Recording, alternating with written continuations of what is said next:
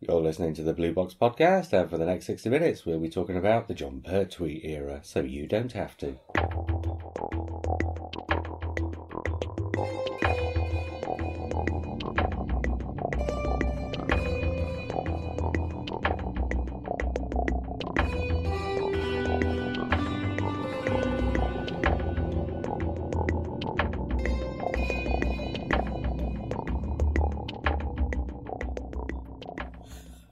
Hi, I'm JR. Hello, I'm Lee. Hi, I'm Matt. I'm Simon. And, before we start talking about the John Pertwee era... When's somebody going to buy you a new phone? You're looking at your phone. It always amazes me It's how... smashed. It is. Yeah, but you just get used to things, don't you? And if I had a phone that wasn't smashed, I'd be like, oh, where's the lines gone? I know every crack on this screen. But thanks for bringing that up in public. That's all right. I just think it was annoying. Mind you, I've used a phone for 2 years where its home and back buttons don't work. Really? Yeah, see, because within 2 days of having a new phone, I dropped it in a cup of tea. This won't work, A, if it's raining, or B, if I go out for a walk in the summer and it reacts to my body heat, it won't work. That's like most people near you, though, isn't it? React to my body heat. It's just the women. I don't use my phone for much. I don't have the internet on it, so I just use it for texting. Right. Well, you could just get yourself a little Nokia brick then, couldn't you? We're recording. Oh, yeah. Are we sponsored by Nokia? We should be. Why Nokia? Well, they've got money. So have lots of other people. I know, but it's the first one I came Are we out sponsored by Anne Summers? Yeah, can we be sponsored by... Maybe In that case, if we're not, why are you wearing that, Lee? So I hope it doesn't squeak when we're on air. Adrian Sturrock's 8-year-old son has arrived at the second half of season 21, so we have a new edition of Logan's Luke to... Plus also, there's something here that will be of interest for Matt. Okay. So...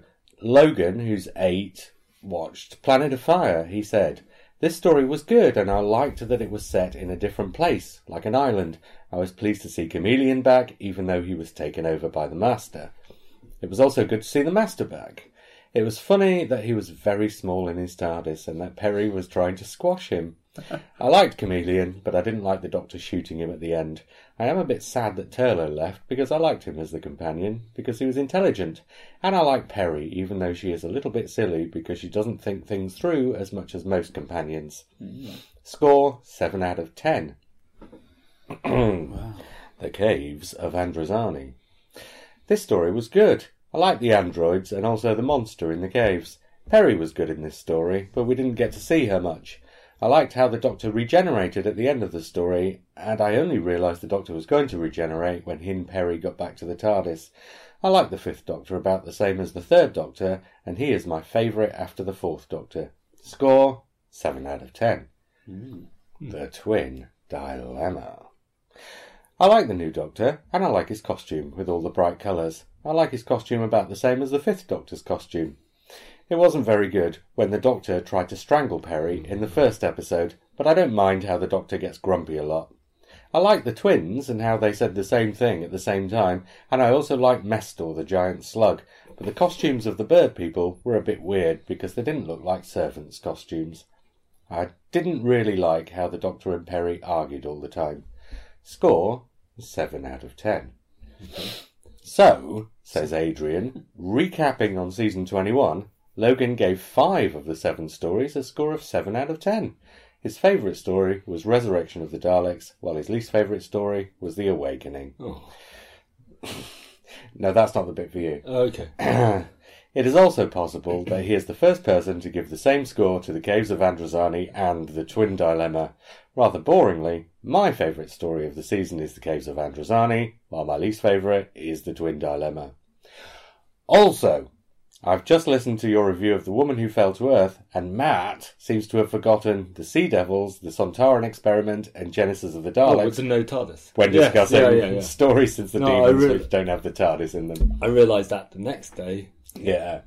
Maybe it's stories where the TARDIS isn't even mentioned. I don't think it's even mentioned in some of those, though. No. Probably not. Oh.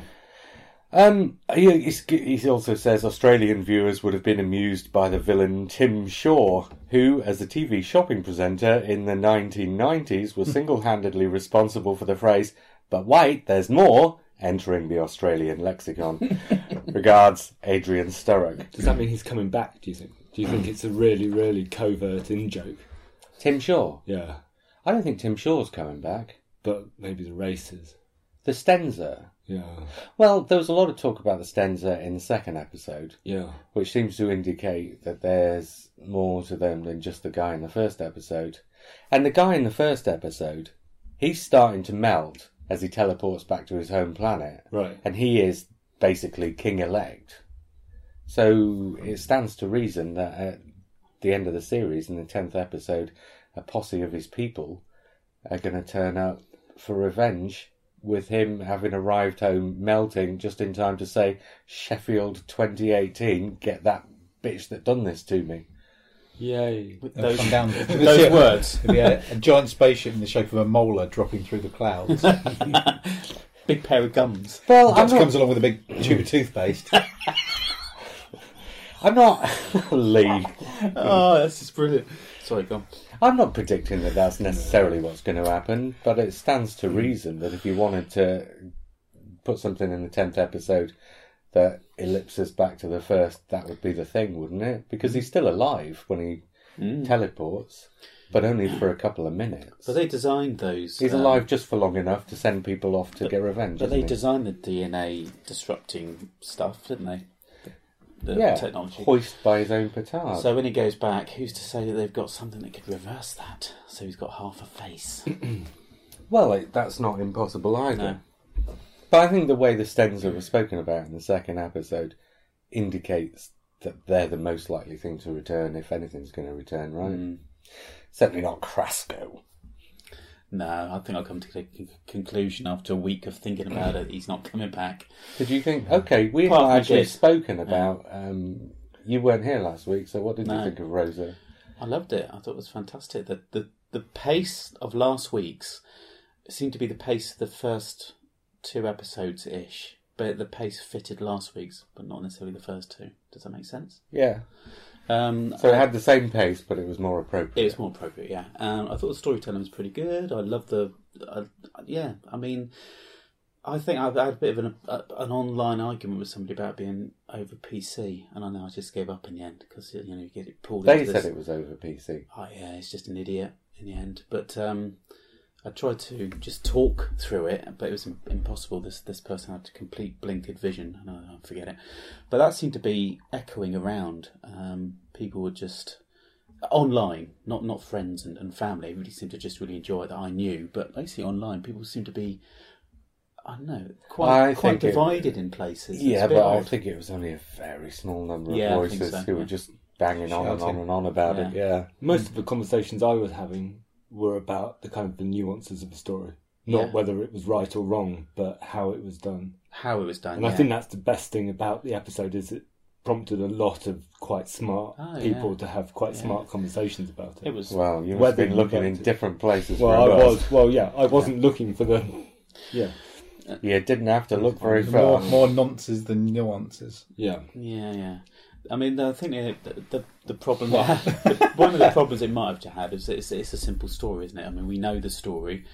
All you've got to do is sit on the bus in the right place. So you're then as a writer, you've got to make sure that the whole thing is tense in lots of different ways, and I think it just about did it. I think I was quite pleasantly surprised. Watched it a second time tonight, and I was it's just as powerful as it was the first time round. Music was good. I mean, I didn't like the pop track at the end, but I get why it was used. They should have used music. Pretty much said everything I said last week. They should have just used the music of the time. It would have been much more stronger. There's definitely tracks out there that. But the track at the end, you know what it is. Yeah. And you know why it was used. Yes. So that's the thing that they stick in at the end that says, and this is still going on now. Yeah. I think it's the one thing that saved it from being. If they used music at the time, do you think? My problem. I liked it, but my problem was you historicise events like that and you weaken them. Okay. You can only make events like that, or the best way to make events like that Relevant. really powerful is making them relevant to today. Good. And I think for me, it was Wow. a bit too the past is an alien world. Look at this weird past, and this is an event that has to be fixed. Okay. And there wasn't enough. Modern. Yeah, they Modern weren't. link. But I didn't think they were think quite the only- brave enough. with The only that. thing they could have done is kind of done what they did with the end of the world, Mm. which was really powerful. Where Yeah, you saw the end of the world, and then they came back to it, and you got the whole Chip speech, Yeah. Yes. Yeah. and having that.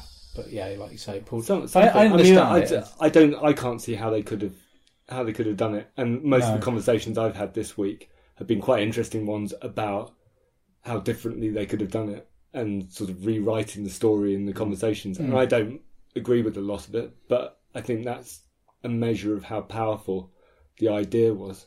Yeah, to do that story, the only way you could do it is the way they did it. You couldn't have changed really anything about it. And the only way you can put something that's relevant to modern times in it is by doing it over the top of the fiction, like with the song.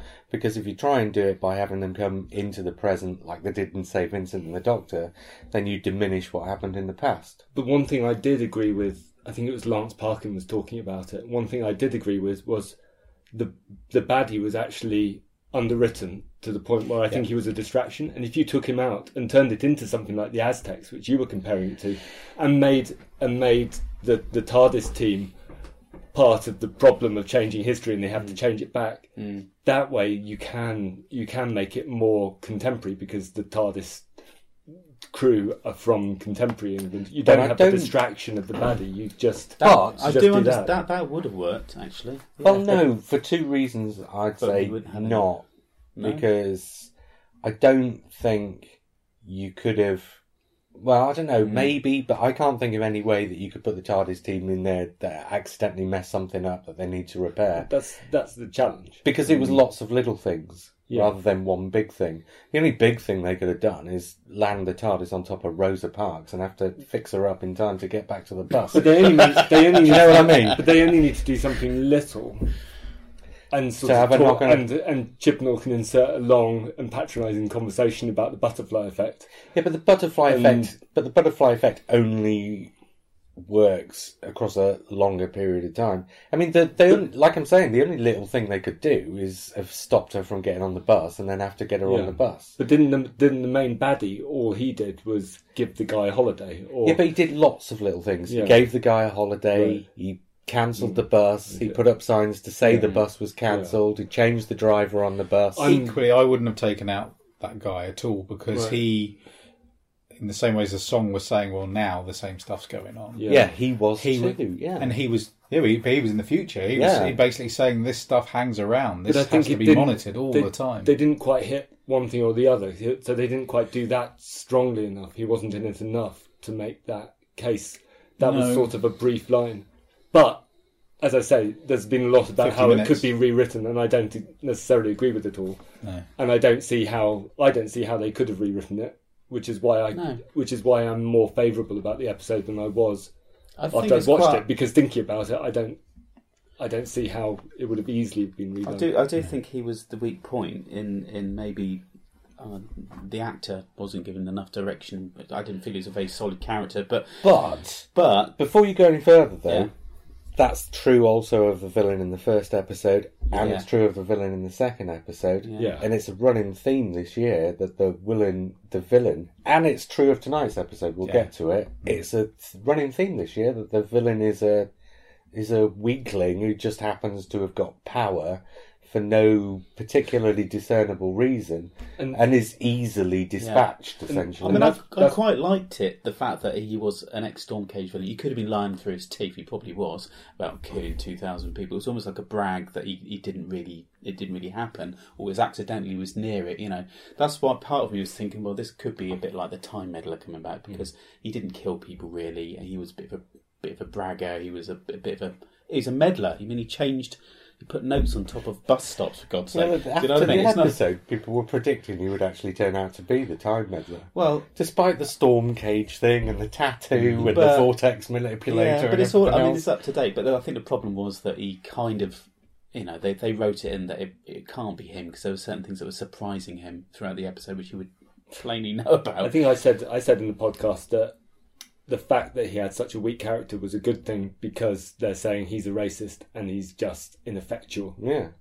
But I think he doesn't count for thinking anything. about it, there's a fine line between underwritten characters and purposefully weakened characters. And I think if you have too many, it just feels like all the emphasis is placed on the characterization of the Doctor and her companions, and there's not enough balance. Get to that. There's a weird mix of massive cliche, isn't there, over the last 4 episodes, and you've got this massive cliche, and then moments of things that are very different. So, for instance, when people are getting sent back in time, for instance, he's just standing there and he disappears, and it's Ryan that does all that. It was an anticlimax. Yeah. So there's lots of tiny little things that could be climactic, but they're not. And they're kind of pulled from under your feet because maybe it's a different way of storytelling. Maybe it's trying to trick us. Well, but oddly, there's lots of massive cliched moments in it. Okay, I I'm feel gonna. like the tone is a bit weird. Sorry, go on. I said it at the end of the second episode, didn't I? And I'm going to say it again at the start of this one. Shut up. Okay. Sorry. It's okay, I'll do it. But first, let's go round the table. And I'm going to do something slightly different this week because I have no idea what anybody thought of that. Usually you can tell, but I just... In that room when the 4 of us were sitting there watching it together, I could not tell what anybody was thinking of what was going on screen. So instead of asking you of your first thoughts, I'm going to ask everybody just to give me one word, a number. Score it now. Your first thought, you can change it at the end, but tell me what's in your head now. Matt. So I'm scoring it. Score it. Just one word, a number. Oh, 5? Okay, Lee. 5. Simon. 8. And I'm going to go 7. Okay, so... Right, I'll say the thing that you were coming to. Lee. I'll say what you were about to say. I'll go and get a cup of tea. No. You were about to say something that I said 2 weeks ago. Okay. Or no, you were alluding to something that I spoke about 2 weeks ago. Right. I'll say it now, and we'll use that as a launching point into talking about the episode. I thought the writing in that episode was perfectly satisfying, and I thought the production, the direction, the music, everything else, the lighting of that episode was perfectly satisfactory, but I did not think the writing and the production were complementary to one another. And I think that's been the theme throughout the series so far, that was a romp. A lot of the dialogue between the characters was funny, silly dialogue. The Chris Noth's character was written as a cartoon villain, and yet you take the director and the crew out to Sheffield and into the studio, which is hundreds of miles away from where the writers are, and all of a sudden they turn what should have been into a romp into this 50-minute... It's really obvious. Again, we've had 4 very obvious, on-the-nose, on-the-button episodes, but it wasn't a romp. It had its moments of funniness, but it wasn't a romp in the way, say, David Tennant running around on the planet of the Ood was a romp. It just seems that the production and the scripts are doing 2 slightly different things. Simon's nodding in agreement. I'm in agreement. I think the focusing on the characters is the thing which is pulling it out of that romp. Yeah, maybe. To a degree. And I think that... There were moments when the characters are all talking together and it's perfect. There were some moments in the kitchen or whatever it was where they were talking, or lab or something. They were talking. It was perfect. It was really, really fun banter, brilliant, perfect exchanges. I thought, this is great writing. And then one character will come in and do something which just completely pulls it all apart, makes it. You know who I'm talking about? No, I just didn't like the banter. Those were some of the bits I didn't like. There was some banter that was just perfect. It didn't progress anywhere. Let's stand in the kitchen whilst there's spiders all around. And no, but it wasn't. It was fine. It was fine. Conversation. It was the conversation. That was fine. And they were in a kitchen. They were safe. It's fine. It's when they were in the cave and they started talking about plastic, I just started glazing over because it went on and on. For me, it veered between Chris Chibnall remembering he has to slip in Doctor Who kind of banter and Chris Chibnall kind of doing his kind of, and here's the bit of science about smells and spiders. Here's the bit about how we shouldn't pollute. Here's a bit about guns. It's almost as clumsy as Ian Fleming trying to cram in stuff about crabs in Octopussy or something like that. Yeah. He just goes on about But 4 pages I about didn't crabs. think it was very well written this week. I didn't think... Well, I'm talking in terms of plot. It was okay. So I always talk about, do the themes coincide with each other? And they did. And I always talk about, are the things that are set up paid off? And is everything that pays off, does it have a setup? And all that was in place as well. I'm not talking about the dialogue. I'm talking about the narrative. And the narrative was satisfying. I think they got away with it. That's exactly the... they would have got away with it. They suffocated the spiders in the locked room.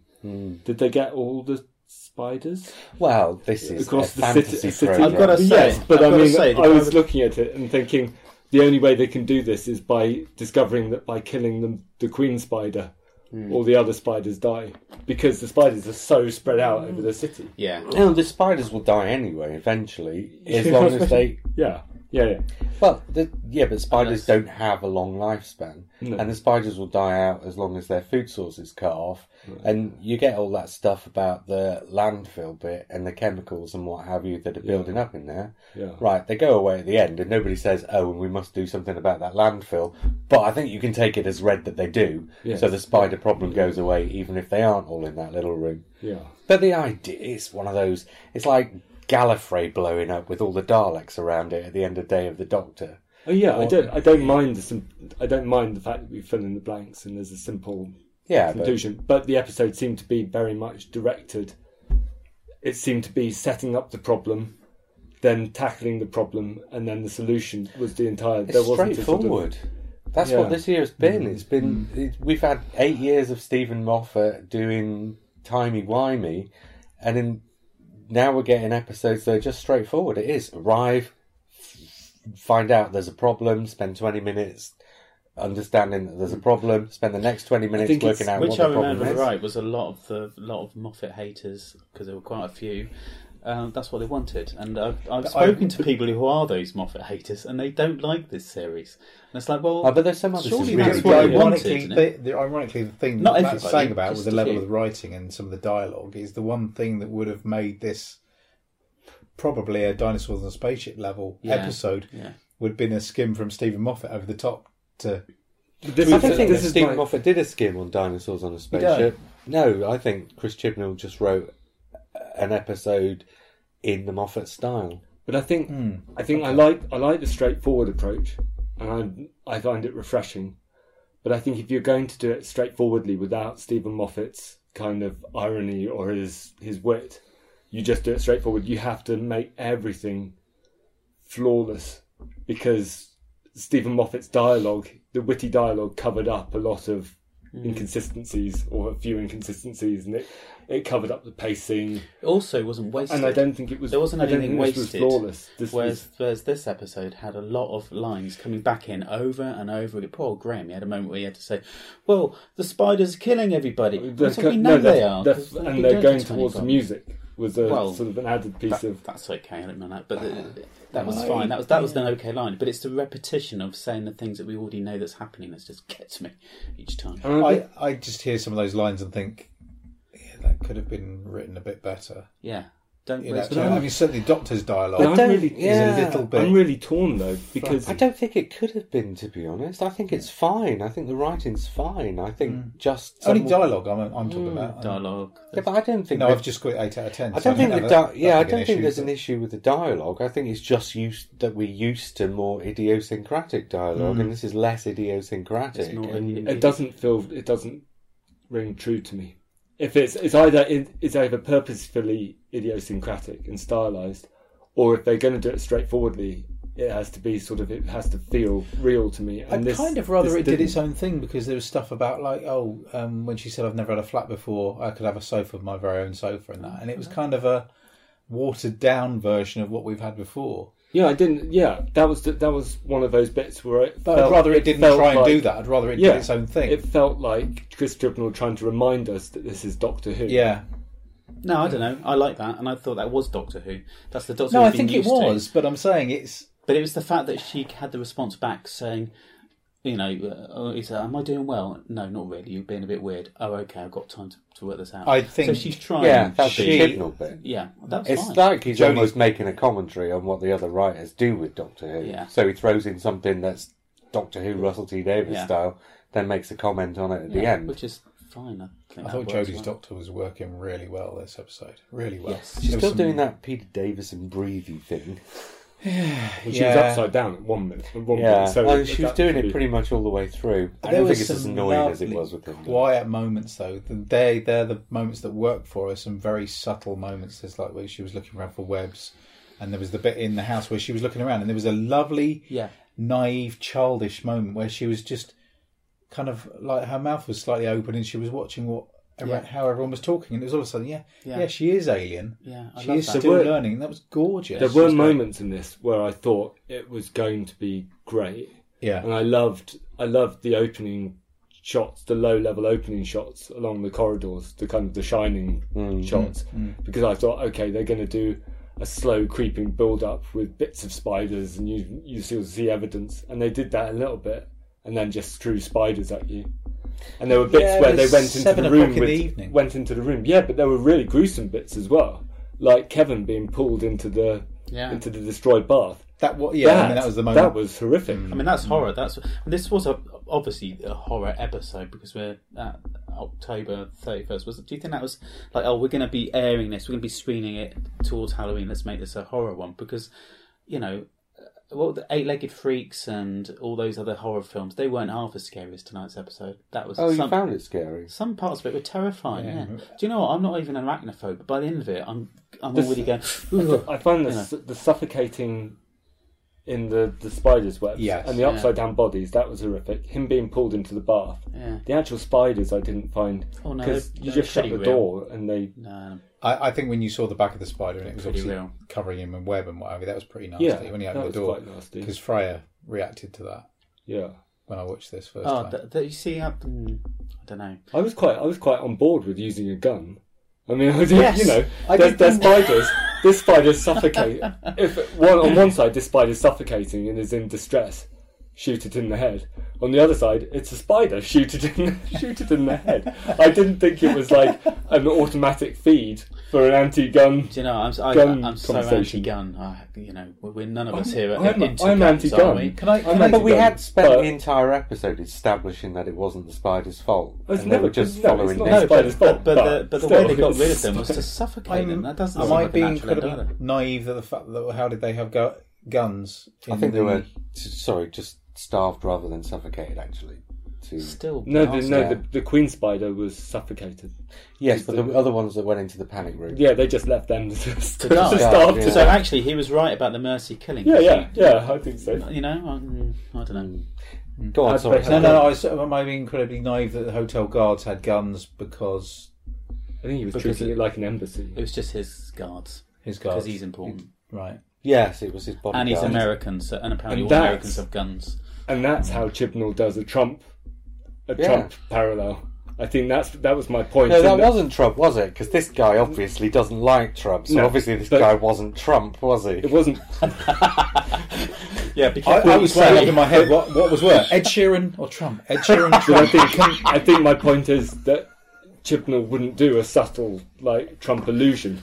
He'll have Trump there. He'll have a hotelier with a gold initial on the roof, who's going to run to be president. He's been building up to it. No, this is Chibnall's Trump moment, not before, and that's okay. It was a little bit It's a hammered running thing. hammered in. Yes, especially it was his golf course in Scotland where this episode was really taking place, wasn't it?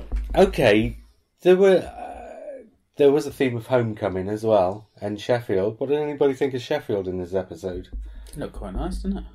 Did it? less affected than the first episode. Oh, did you think so? We didn't really see any of it in the first episode. Well, yeah, a bunch of just frames yeah, after that's what I dark.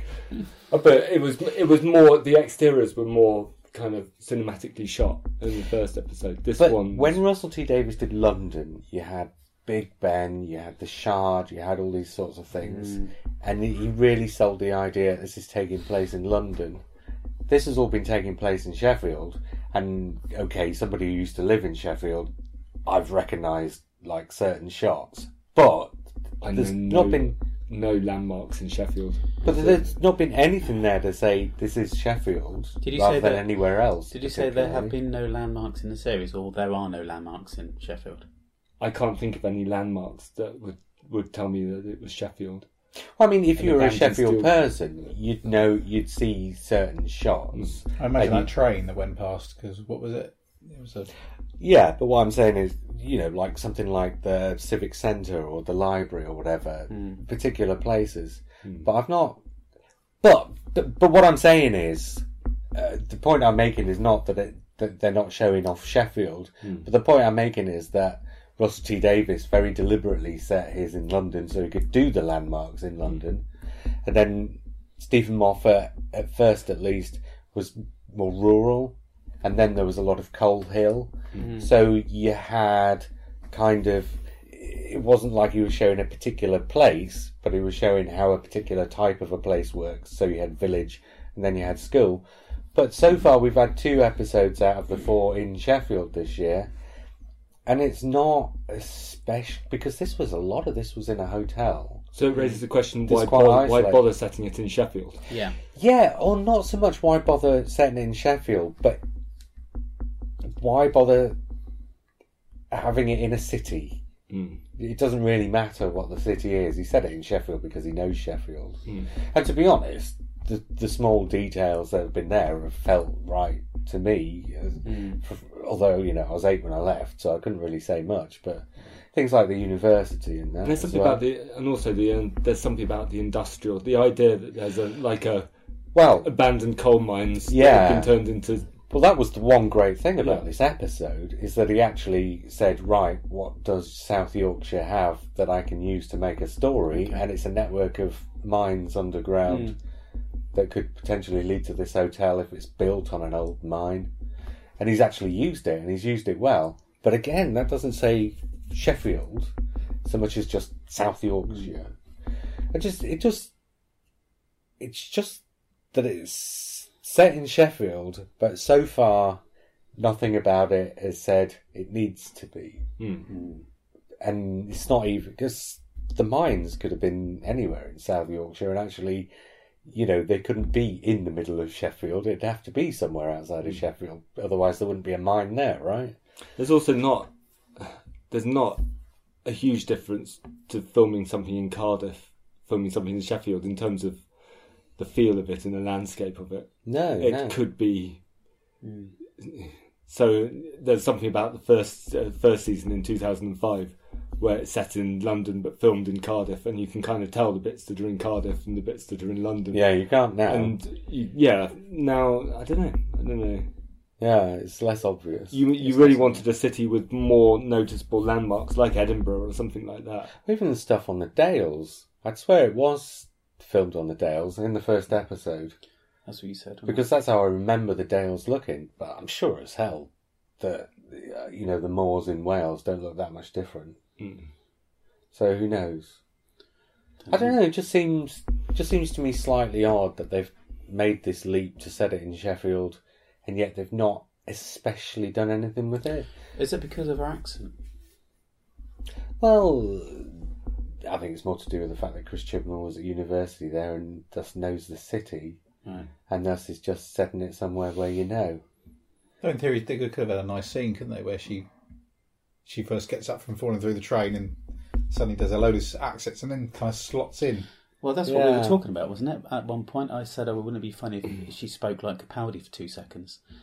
Actually his voice comes out, a bloke's voice out of a woman's face, and you'd get, and she just shakes it, and off she goes and finds an accent. But we never see that. We never see why she has that accent, or why the TARDIS chooses what it chooses. Well, sometimes we do with good Capaldi with his face. Well, we've had off-screen explanations for the last few, but this one would be quite fun to play. Well, unless she lands on the train and just picks up the accent that the people have got, because she had it when she said "brilliant" before she fell out the TARDIS. That's true. That's true. Maybe the TARDIS chose it and went, right, we've got to throw her into that situation. Well, actually, the TARDIS is, at the time she says, "oh, brilliant." TARDIS is hovering above Sheffield, right? Reversal, yeah. So maybe, I don't know. Yeah, you could say it's like a survival thing. Yeah. Chameleon, so the voice.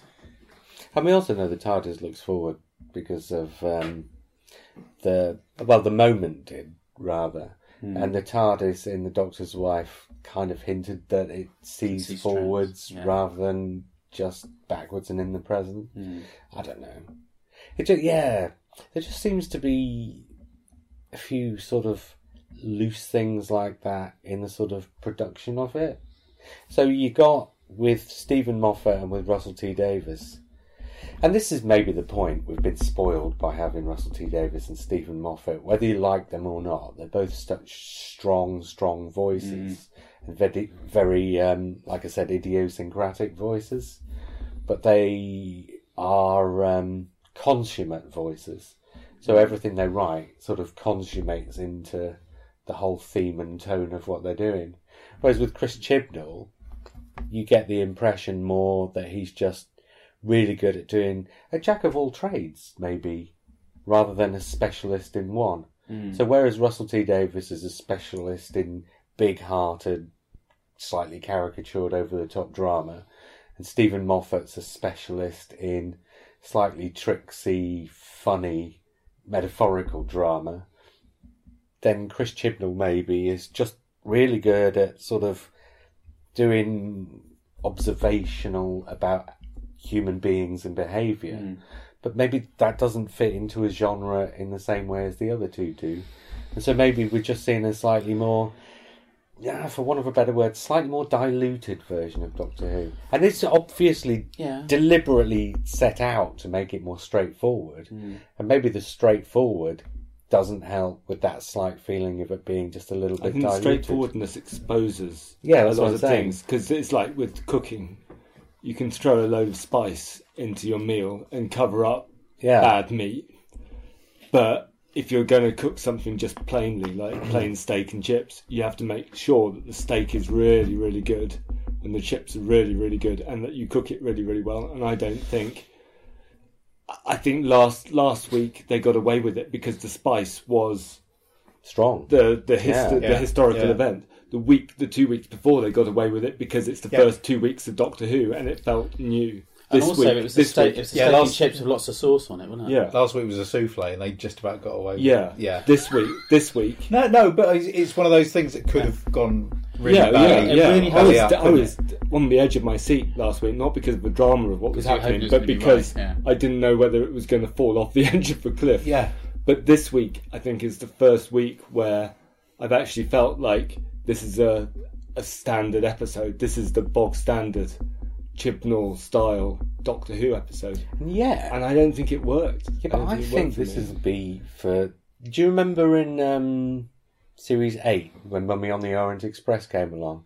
And next to all the other episodes in Series 8, Mummy on the Orient Express, I mean, as good as it was, but it was bog standard next to all the things that were going on in the other episodes. And yet, that's the one that really landed with a lot of fans. And so, I don't know, I suspect that, you know, the big episode that we had last week that people have reacted mostly positively to because of what it was about.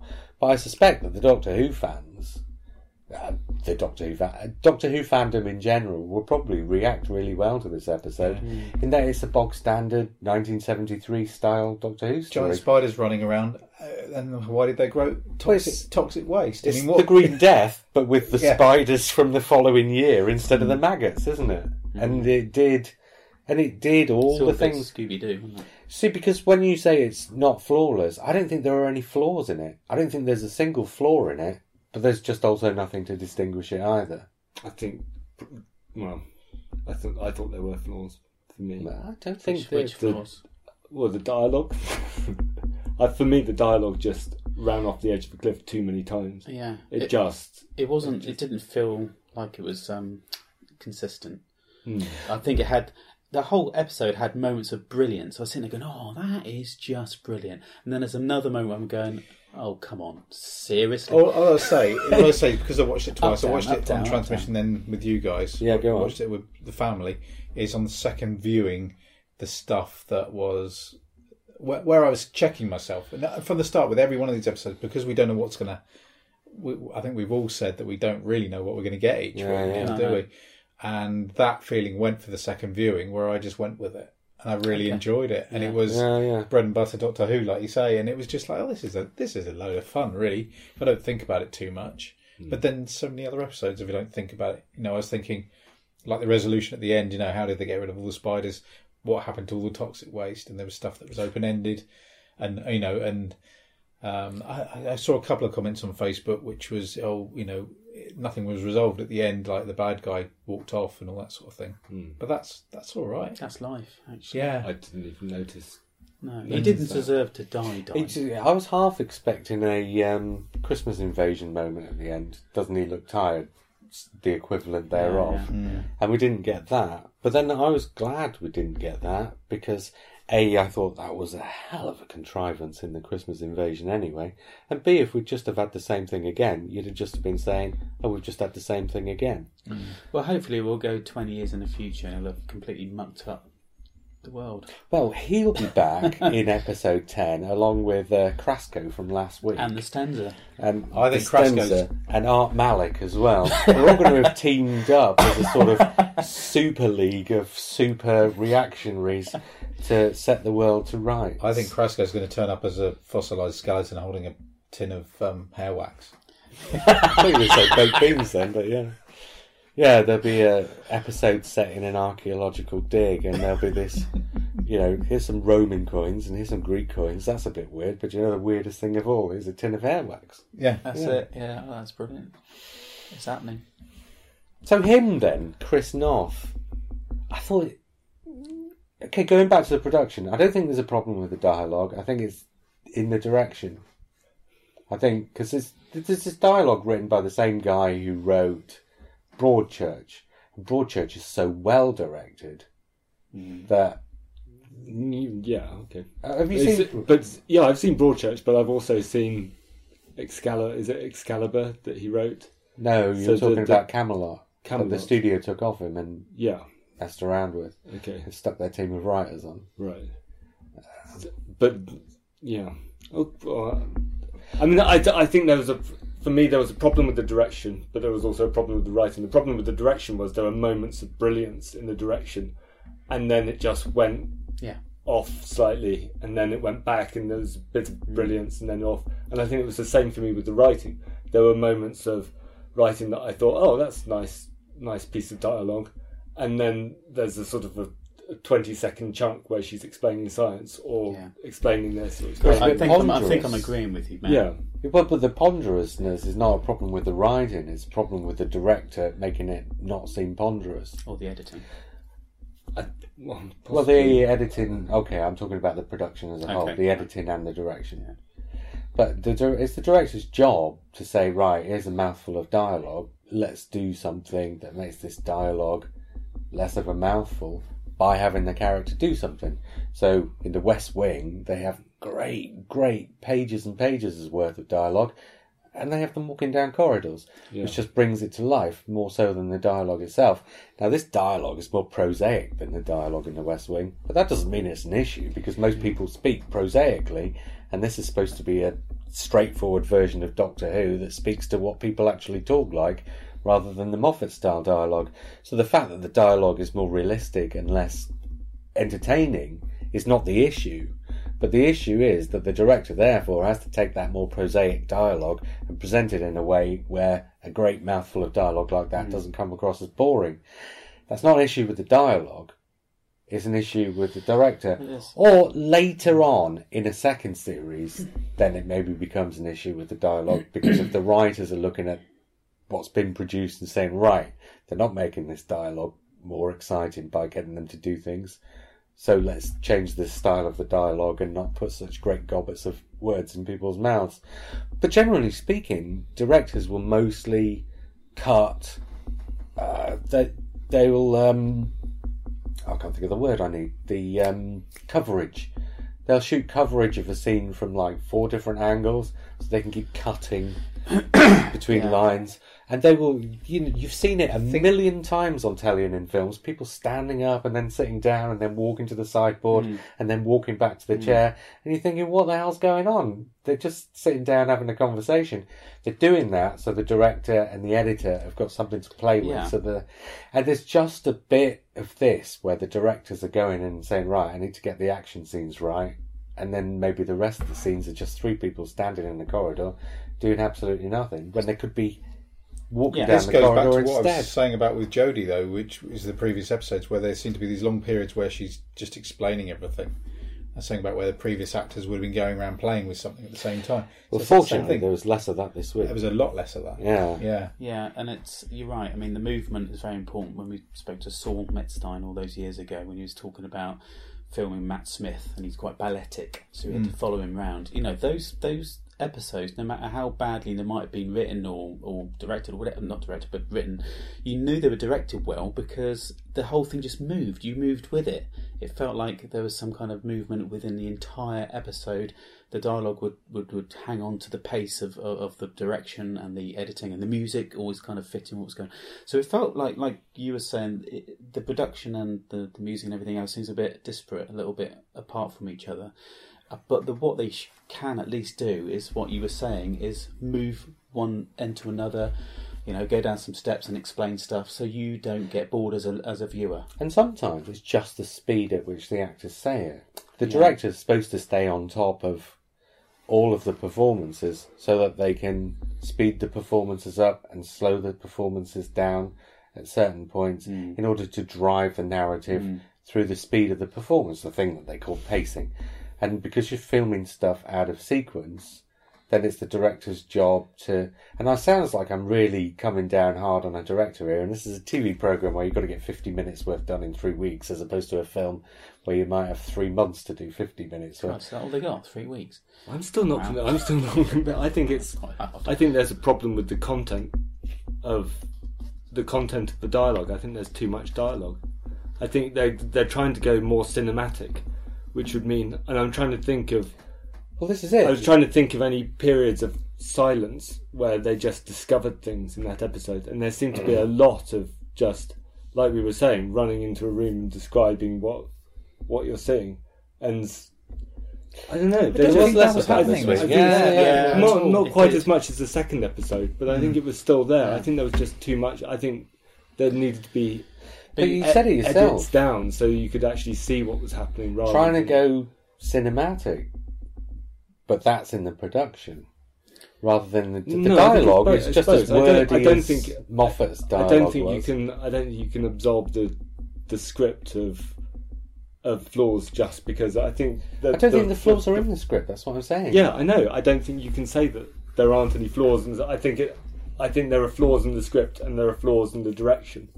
And I'm trying to work out where one ends and one begins. But I think there's a content. I think there's something in the way what the characters are saying, the actual content that the characters are saying, and that's the script.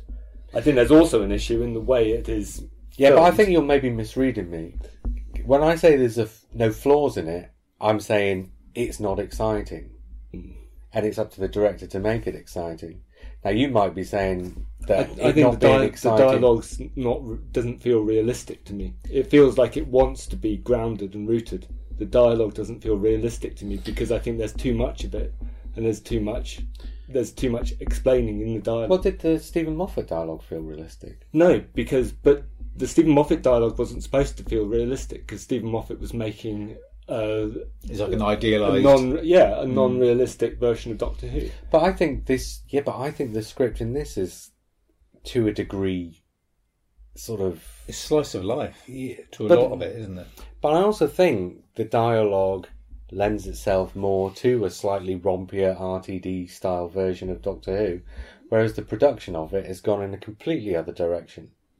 There seem to be some weird choices again. We had Graham with extreme grief moments, seeing the ghost of his wife and all that sort of thing, which were handled excellently. And then you had this woman knocking on the door of a friend who just discovers a friend who's been wrapped up in this giant web, which is horrific. And yeah, okay, she works with spiders, but there's no kind of like, oh, my mate, she's gone. Or that person I work with, she's dead. She's pretty cold. And then from then on, she annoyed me so much. I think you could have just cut her completely out. The girl from the lab. Yeah, I think I'd have given it an extra 2, and she knocked it right down for me. No, I think she was as bad as she could have been. Everything she said, I just went. Well, she was there. She was there to give device. Yeah, but she's plot devices, and then she vanishes. And I hope I never meet her. Oh yeah, she did just vanish. I hope I never meet her because I think she's a. But that's not the direction. That is the script. That is a character in the script that's been given a particular stream of dialogue just for one purpose. For one purpose, and it felt like it because the actor couldn't. And what I was hoping from Chibnall, and what I still think he'll deliver, is character-driven drama that's maybe more low-key, that is simple, but it also, Doctor Who, I think, needs either horror or comedy or both at the same time. And at the moment, it had moments of horror here, and they had scenes of comedy. I didn't find the comedy funny, and I found the body being pulled down the bath was quite funny at the same time as being really quite nasty. Yeah, you better put it down the something toilet. about his screams, though. I did wonder about that, yeah, but I thought that was probably... The toilet would have been better. But I just thought the moments of horror were cited. There was some extremely RTD moments. Some bits were very horrific. Some bits didn't quite land.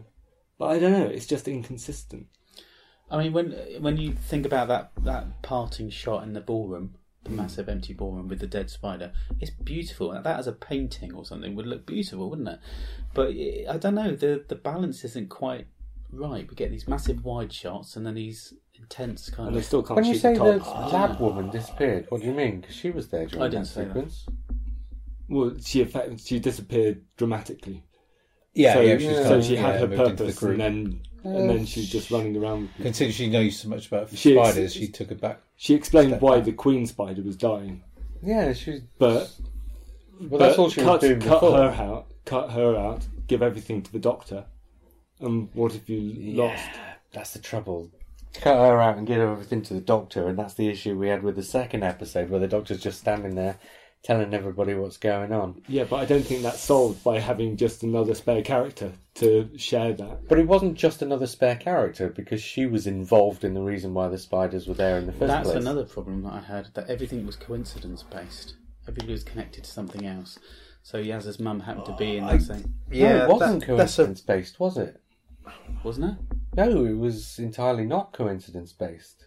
What They do you took mean? the central idea that Oh, what are you talking about? Just the fact that Yaz was 2 doors down from the woman who... Yeah, and Yaz's mum also works in the hotel that was built. Yeah, but that's just TV fiction coincidence. I know, but you can hide it quite well, and I don't know. That's the Doctor Who thing that's happened a few times, and I just but the think rest you can deal of with it differently. You can hide it quite well with the spice that you get from the Stephen Moffat script.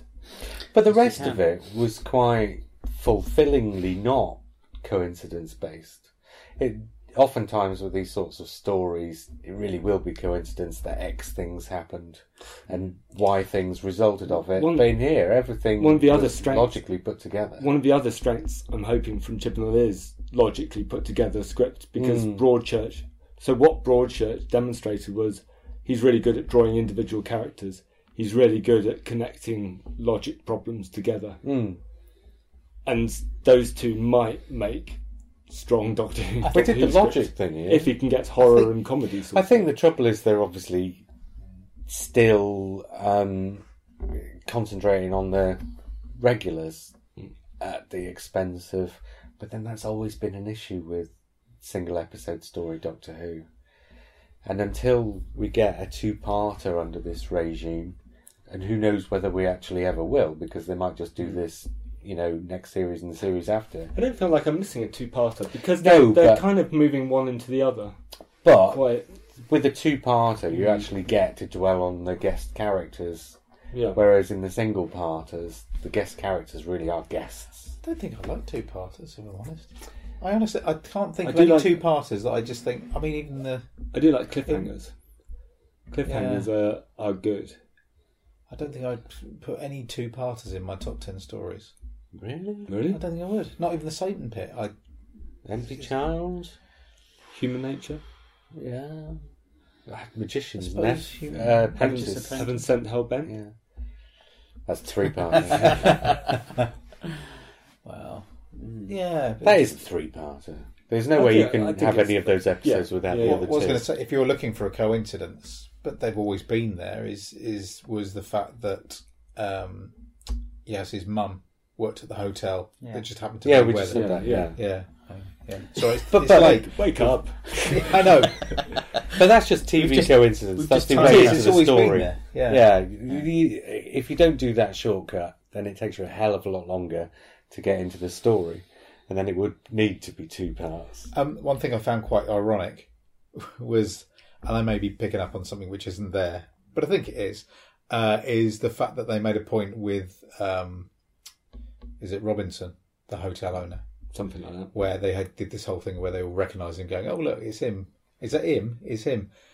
Which is basically everything that's happening in this series, because every now and again you get an actor who appeared in Coronation Street or something like that, or it's Mr. Big from Sex and the City. So everyone watching this programme who doesn't usually watch Doctor Who, oh, it's him. Oh, look, it's him from Coronation Street. Oh, it's her. He was good. This was a good point in the series for them to cast him. Yes. Because this is potentially the episode in the series where people start to go, I've seen the first 3. Right, I'm gonna have to admit something now. I don't watch television. I haven't recognised hardly anybody in this series. Oh, really? Who was this Well, guy? yeah. And yet you're on the podcast. He's, Yeah, who is he's this actor? Mr. Big from Sex and the City. Don't watch it. No, Anything he's- else? Because it's shit. Yeah, But he's anyway, been in... in Sex and the City, he's a I find- recurring rather than a Okay. regular character. Well, it's not really But he's shit, done a it's lot of funny. other film and TV. Okay. He's quite a recognisable face. And Mum Yaz's mum is well I known from recognise British her. TV. Yeah. Yaz and Ryan, the companions, are well known from British TV. And, of course, you've got Bradley Walsh in there. I know him. He was good, so he's still good. And really good. I liked the Graham moments. And Yeah. Graham at the moment is my way in to the series. I So loved the his scene reactions and where Ryan's telling him Story. about the letter, and then suddenly that was very Moffat. Actually, have you looked at the ceiling? That was right that's out of the Impossible Astronaut. misdirection. Yeah, but that was a lovely scene between the two of them, where Yeah. Ryan's Yeah, trying they to tell were him moving. about the letter, and, all And of a that sudden- works because they're walking and talking, and there's something going on. There's tension. Yeah, see, that works. That seems brilliant. okay. I also like the fact that the Doctor's not been on top of everything. That things are surprising her. We've gotten past that kind of tenanty thing, and could they not yeah, have where got they through know the everything. web? Huh? Could they not have got through the web? Have you ever put your hand on a spider's web?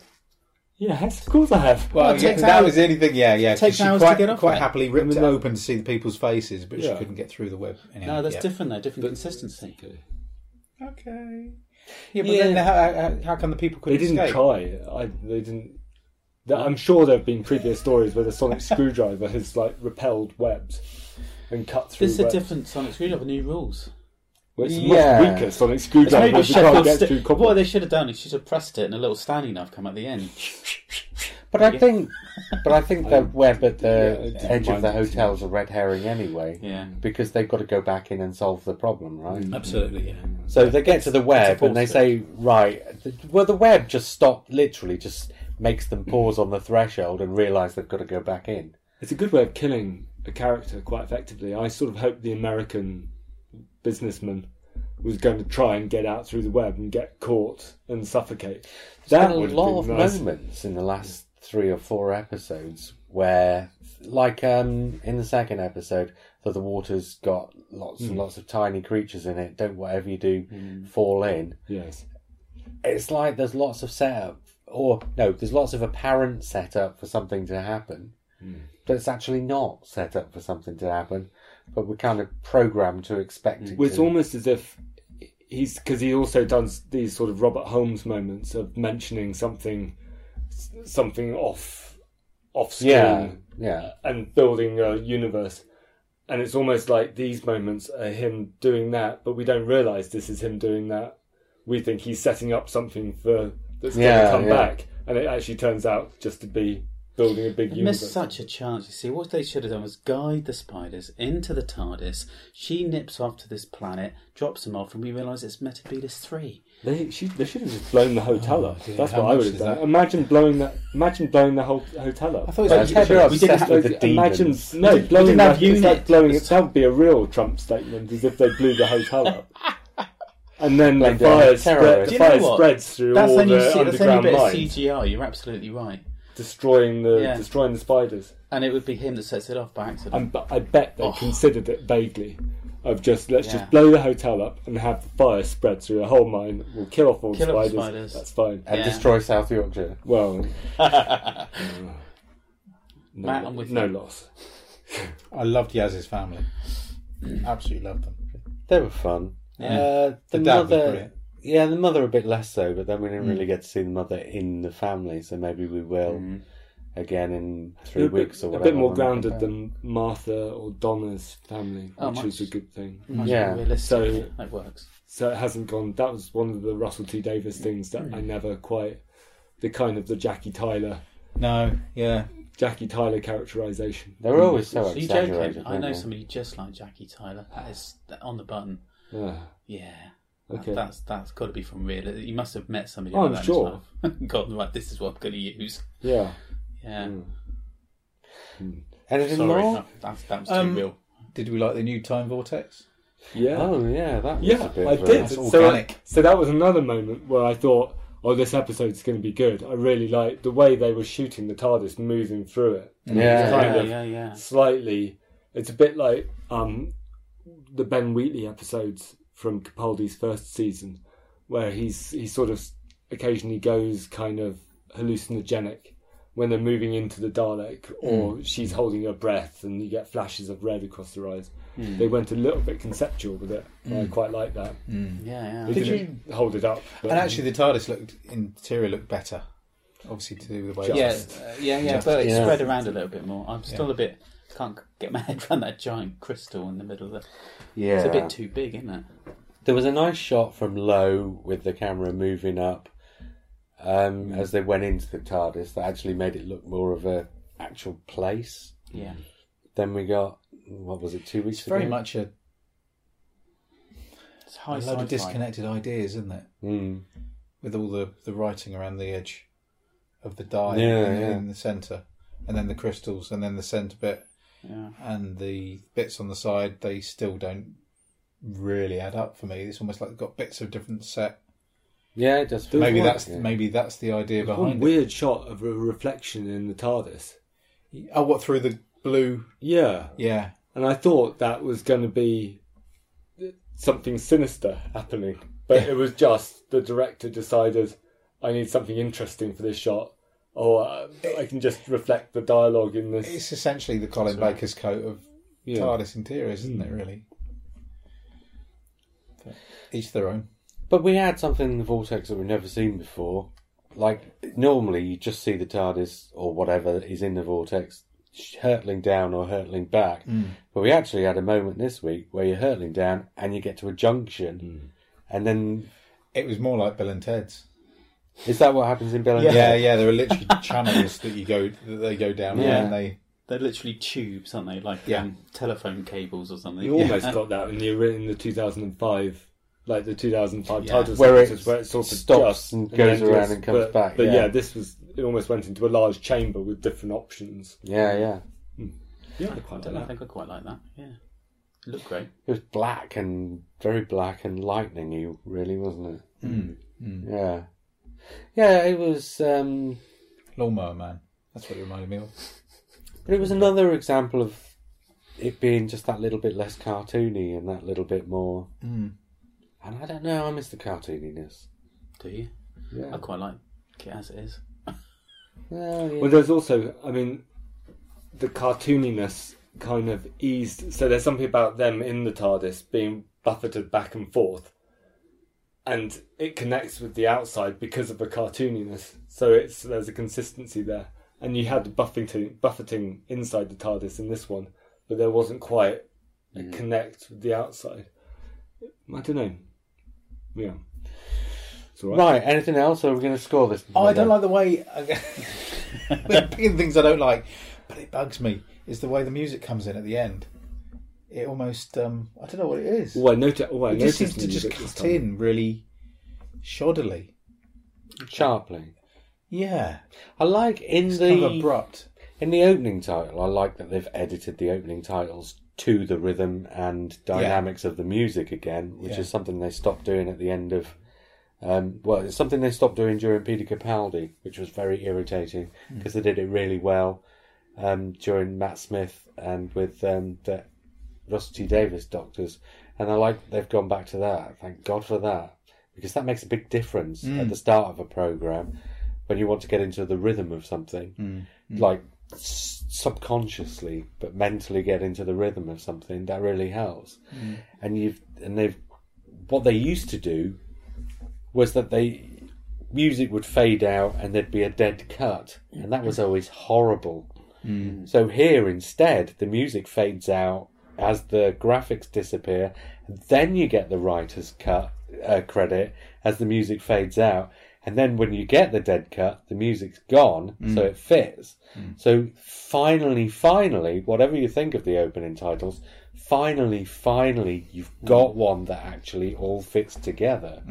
And they, in 13 years of doing the new series, this is the first time that's happened. I think what's missing at the end is the sting. The sting doesn't happen. It just goes... You've got the final image of the story, then it goes... Bum, and it cuts straight to the credit. There is a sting, but it's a really quick one. Isn't there? I'm sure there is. I'm not sure. I think they've got the sting quite from... I think they're using... I could be completely wrong. I think they're using the sting from the Davison era, but they've edited it so that it's like really sharp and short. But it's the same as last week when they used the song at the end. That seemed to just suddenly cut in as well. Almost like they just edited it with the sound. So, yeah. Probably a personal thing. It might just be a case of... It might not be the edit itself, but it might be a case of the last shot that the director's cut or the editor hasn't left just a little bit more. Another 6 frames might have made the difference or something. That's it, yeah, because the last thing we saw was all their hands on the lever, wasn't it? Yeah. And then it just cut, went bum. And there's a slight sting which should have come... You should have just seen them start to move it. Exactly. I don't know whether you did. But That's what I would have done. Yeah. Me, king of the universe. Right, I'm going to go around the table. Mr. Chip, no. Yeah. I'm going to go around the table again and see if we're all in the same place or different. Matt, are you still on a 5? Yes. I've gone up one, so I'm on a 6. Yeah. Simon? I'm still on... I'm what you said, which is I think people will watch it and it will become a bit of a light viewing favourite. So I'm still an 8.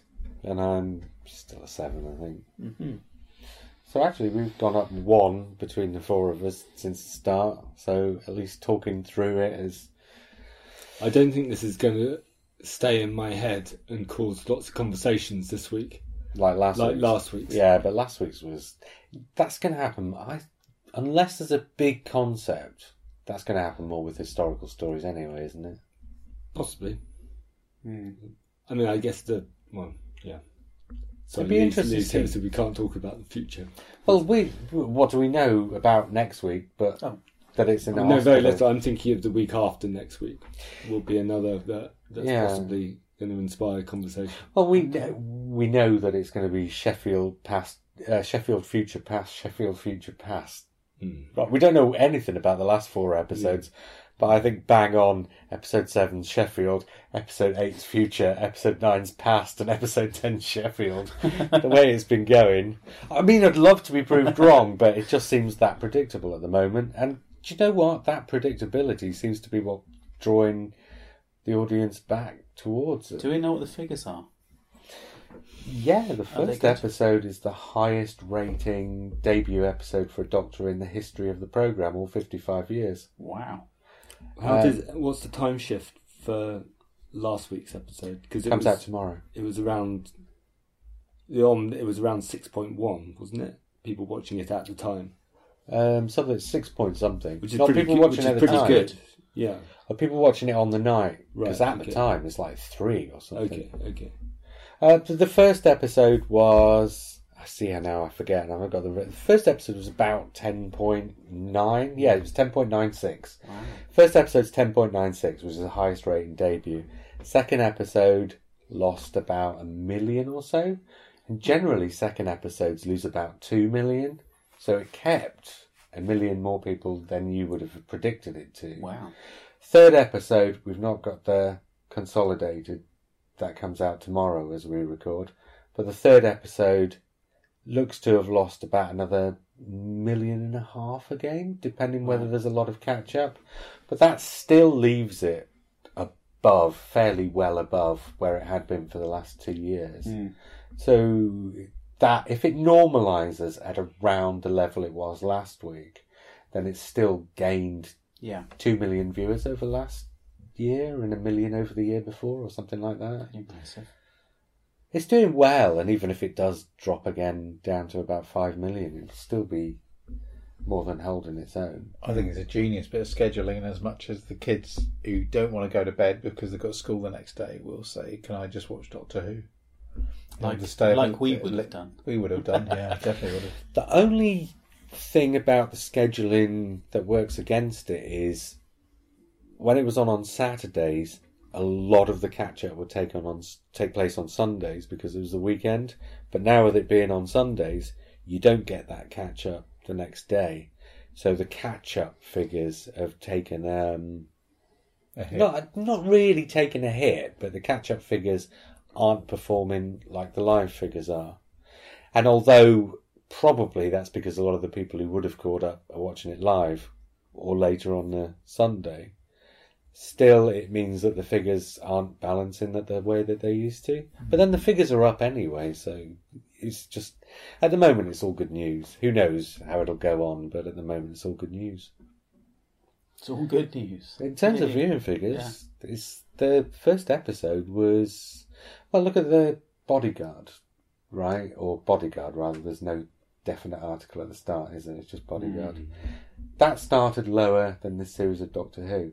Now, Bodyguard went up because people got involved in the story. And I think if there's one thing that they've not done this year with Doctor Who that people maybe predicted was a cliffhanger at the end of every episode. They did the one at the end of the first episode, which, I don't know, Stephen Moffat did as well, and I think Russell T Davies did as well at certain points, like, Churchill turning up at the end of The Beast Below. They've all done a cliffhanger at the end of an episode to get you back next week. But unless you do it every week, then the audience kind of says, okay, don't need to see it next week. So why don't they? Well, it's a difficult thing to add in. It's always going to be a contrivance at some point. Because, in order to do a cliffhanger, you have to contrive it. So it's difficult to do it and make it feel natural. I mean, every story would have to start with the main characters dropped into... Yeah, like Quantum Leap. Some sort of dramatic. That would get repetitive, I think. You want some episodes where they just arrive and slowly explore. Yeah, but they can do that because they did it in the 60s. At the end of every story in the 60s, you had a cliffhanger for the start of the next one. And the cliffhanger doesn't have to be anything more impressive than, gosh, look at this sandy planet, or, oh gosh, look at that big temple, or something like that. From Yaz's dad saying, "You're coming home, I've made a curry." Well, maybe just a little bit more than that. But I think it's disappointing that they've not done that, because I thought that maybe would have helped with keeping their viewing figures up. Especially after the way they did it on the first episode, because that was really dramatic cliffhanger. But, we'll see. I think about 2 weeks' time, maybe we'll get a really good idea of what it's going to be like.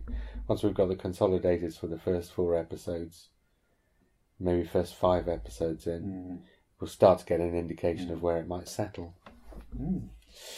Right, unless there's anything more then. I suppose I've got 3 films that I've done, and I shouldn't save them up so that I get 9 altogether again. I did, no, not 3 films, 2 films and a TV programme. The TV programme was BBC's 1989 adaptation of Tom's Midnight Garden. Which is really starchy and stiff. Oh, is it? Yeah, it's like something that was made in the 70s and it was made in the 80s. Strange. And the actor who plays Tom is awful. Some of the child actors in it are just terrible. And it's got no sense of humour. But I mean, it works about as well as you might expect it to, I suppose. So it wasn't terrible. Hotel Transylvania 3, watched it with my 4-year-old test audience, and have watched it again every day since with my 4-year-old test audience. So what can you say? If you've got a 4-year-old, Hotel Transylvania 3 is the trick. In fact, Lee, you missed this, but when I arrived, in the 5 days since the review disc for Hotel Transylvania 3 arrived, we have watched that film 4 times, and the other 2 films 3 times each. No, 3 times the first one and 4 times the second one. So it's just been Hotel Transylvania wall to wall all week. So I guess that's a glowing review, right? That's got to be, isn't it? And the other one actually is really interesting. It's a film called The Neighbour.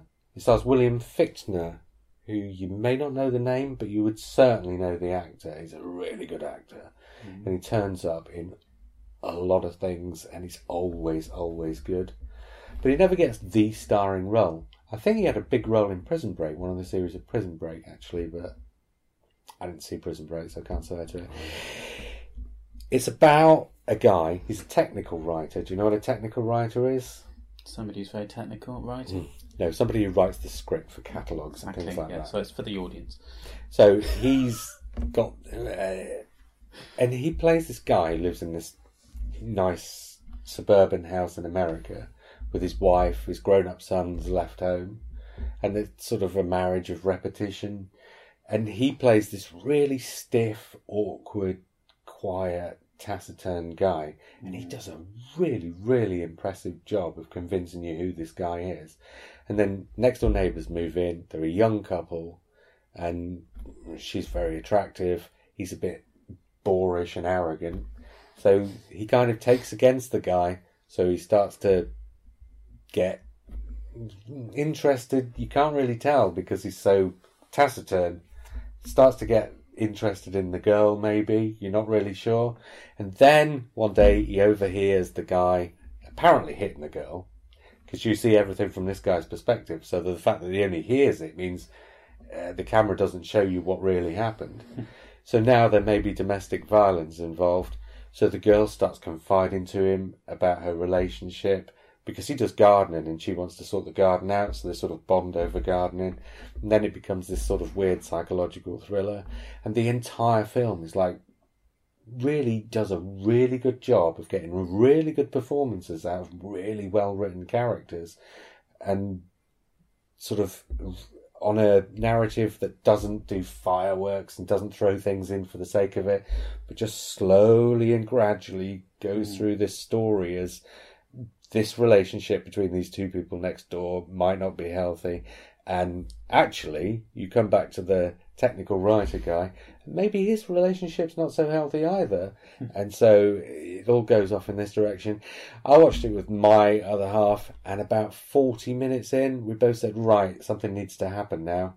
And it took another 15 or 20 minutes before it did. So I would say the film probably does too good a job of painting these characters, and too good a job of not throwing in fireworks, because actually it got perilously close to being boring before you sort of finally got the last sort of 20 or 30 minutes when things actually moved on a bit. It's interesting that you both felt that at that particular time. And that seems to be the natural point, doesn't it? There was an actual point where we both said, right, we've seen this now. Yeah. What's the next step? And it took another 15 minutes. Having said that, the guy who filmed it, Aaron Harvey, he's got a sort of Michael Mann stroke David Fincher sense of controlled mechanics. It's not one of these films where there's lots of handheld and all this kind of stuff. It doesn't go try to be sort of verite or documentary or anything like that. It's very controlled. So the way the camera work works in tandem with the characters really controls the way the information comes out, and it's beautiful to look at, and it's beautifully acted and performed and beautifully written. But just like I say, there's like 15-20 minutes in the middle where it kind of starts to lose your interest. And I think whether it works is when you get into the last half an hour, does it do a good enough job of getting your interest back? But the ending's brilliant. Okay. Yeah, the ending is worth the journey because it doesn't pull its punches, but it's just ever so slightly ambiguous, and it is exactly the ending that you'd predict, except you'd go through the whole film predicting an ending, but you wouldn't be able to necessarily say, without wanting to give too much away, you'd know how it was going to end, but you wouldn't quite know the sort of configuration of it. Okay. And it doesn't pull its punches on any of that stuff, and it finishes beautifully logically and just a little bit ambiguously. What was your rating on that? I gave it a 6, but I gave it a 6 and I gave it a glowing review. It's like, it loses you in the middle, and it's, then it's a hard job for it to get you back. Yeah. So, So a lot of potential to become something a lot better than... I would say that guy's next film probably will be one hell of a lot better because of the things he learned on this one. This is only his second film, and apparently his first film was an absolute nightmare. Okay. And for him, I mean. Yeah. It was a nightmare for him. It was one of those ones where the studio says, right, you're doing this, you're doing that, and he didn't have any control. Whereas this time, I think he's gone in and he's just made his own film and done a really good job. Just like I say, a lot of people probably find it tedious because it just doesn't move like a normal action adventure film. It moves like a modern Doctor Who episode. Well, maybe. Right, anyway, anybody else got anything they want to bung in before we go? A film from 2017 I caught on Netflix. One of those that kind of goes under the radar. A film called I Kill Giants. Oh, yeah. Is it a fantasy then? It's ambiguous in as much as it's an American film, but there's British actors come into it. It's one of these, I imagine, fairly low budget in comparison to most films. But there's some special effects, but they're used very scarcely. So it's one of those where you're not sure whether the stuff is actually happening or whether it's happening within the imagination of the characters. But basically, it's a young girl. I guess she's about 12. And she's very much a loner, quite a character, goes around with bunny ears all the time, and she's got her own little world that she disappears into where she's got little books and she's writing down all the things about all the different types of giant that are out there. So she's guarding the town where she lives, which is on the sea, on the seafront. It's really weird because you sort of look at it and you think, is that England or is it America? But it is America. And so she's spending all her time doing what she thinks is protecting the town. So when people say, you're just weird, and she says, well, I've got my own battles to fight and all this sort of thing. And then an English girl moves into and they become friends because she's very much excluded from all the other people. So you go through and then you find out stuff about the girl's past, of what's happened with their family, because she lives with her sister. Very much a Lilo and Stitch situation, where the big sister is trying to keep the family together, and there's a brother as well. So you've got that whole dynamic going on as well, but also the fact that the girl is completely obsessed and saying about she kills giants. And you start to realise that the giants symbolise the battle that she's fighting with her grief. I think she's lost her mother. Her mother's unwell, but pretty sick, So you... As I say, it's ambiguous, so you're not quite sure whether... A Monster Calls, that sort of... I've not seen that, although I want to, but I imagine it probably is. Right. And it's worth seeing. It's not the most amazing film, but it's got a good cast, and it's got Zoe, I've already forgotten her name, because I looked at Southall. Yes, from Guardians of the Galaxy and Star Trek, playing a school psychologist who builds up a relationship with the girl. And the central girl is absolutely amazing. For her age, she's a brilliant little What actress. age is it aimed at? Is it teenage? It's rated at 12. Right. So I watched it, and it's a little bit... I don't know. I think my 10-year-old daughter could probably watch it with me if I explained parts of it to her. But it's maybe a little bit intense for that. But there's enough there to be interesting for anyone to watch, really. But yeah, I'd recommend that. Anybody else then? Anything in the last week? Yeah, I watched Zombie Attack. It's Have you just made that one up? No. It's Zombie Attack. Zombie Attack. Is that the most generic name for a movie ever? Is that something that they actually threw bits of card in a hat with words on and pulled them out? That was the set that you just described. It's obviously 1980s. It was producers of The Creep Show, American creep show. It's all shot on video. Really? That's awful. Wow. And it looks like throwaway bits of set from Doctor Who circa 1979 Nymon kind of era. And so it looks like it could have been done on stage, because there's bits of set which are just made, and then you've got black tarpaulin behind it. I mean, they're trying to call it a museum, right? A creepy museum. Is this an old film? This is a 1980s. But on the video cover, right? On the video cover, it looks like a brand new film, because they've obviously done it with a bit of artwork. They spent the money on the artwork. So you buy it as £1. You buy Is this just something you found at a pound shop? Yeah. What's wrong with that? Okay.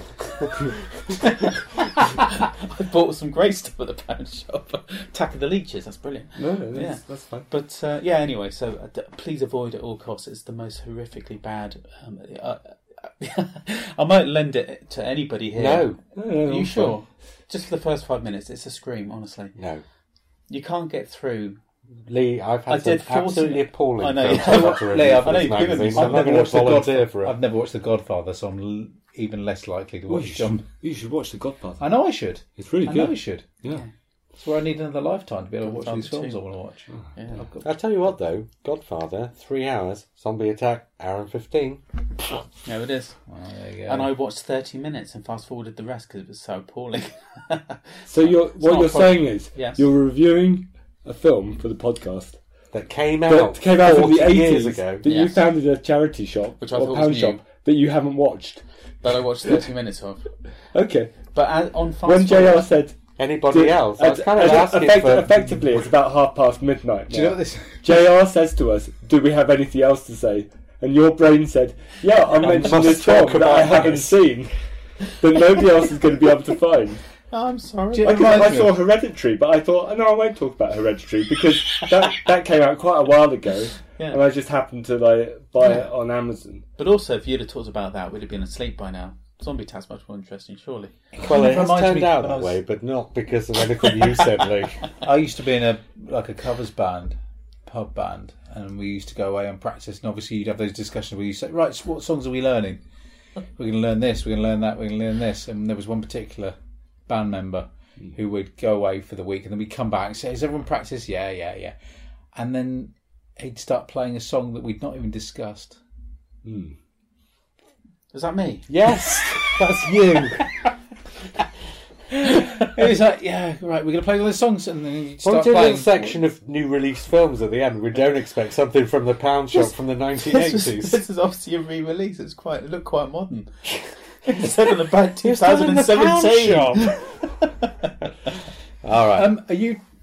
Sorry, including this in the podcast. Are you going to be on the next episode of the podcast next don't week? know. You don't know. Yeah, probably. Do you want to talk about Thing on the Doorstep now? Are we allowed to do that? Yeah, I think. Well, we can give a bit of an inclination Yeah, is that all right with because everyone? the imminent release. I think Oh yeah, it is, isn't it? once I finish it. Go on then, you kick off. But you've not finished it. Yeah, but it's. Do you want to save it for next week then? Oh, I'm just thinking because Lee's quite heavily involved. Okay. Okay, well, there's an audio project that me and Lee are involved in, which is very nearly completed. It's actually, it was due for release on November 1st. I'm not sure if that's going to happen now, but it's not going to be long after that. And, Yeah, it's by Sounds of Thunder. New audio. Talk about it next week, because the thing And about it is... we'll keep you hanging. Have a listen next week because it's dead exciting for All us.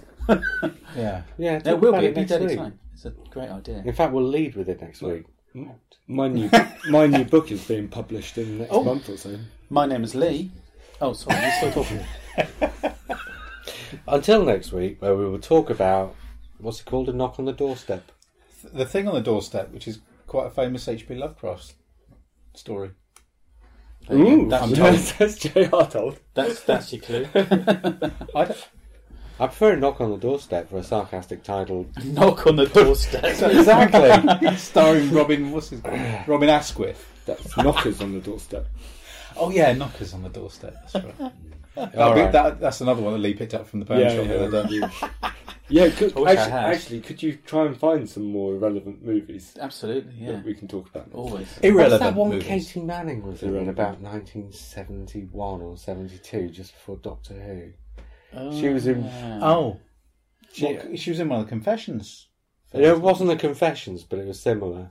Was it Confession? Was she in one of those? No, she was in a similar. It wasn't a Confession. I don't know if she was in a Confessions as well. Maybe in a small part. She had quite a big-ish part in a similar to the Confessions films from like 1971. Oh, you've got to be careful if you get a biggish part in those things. Well, it depends whose biggish part it is. Yeah.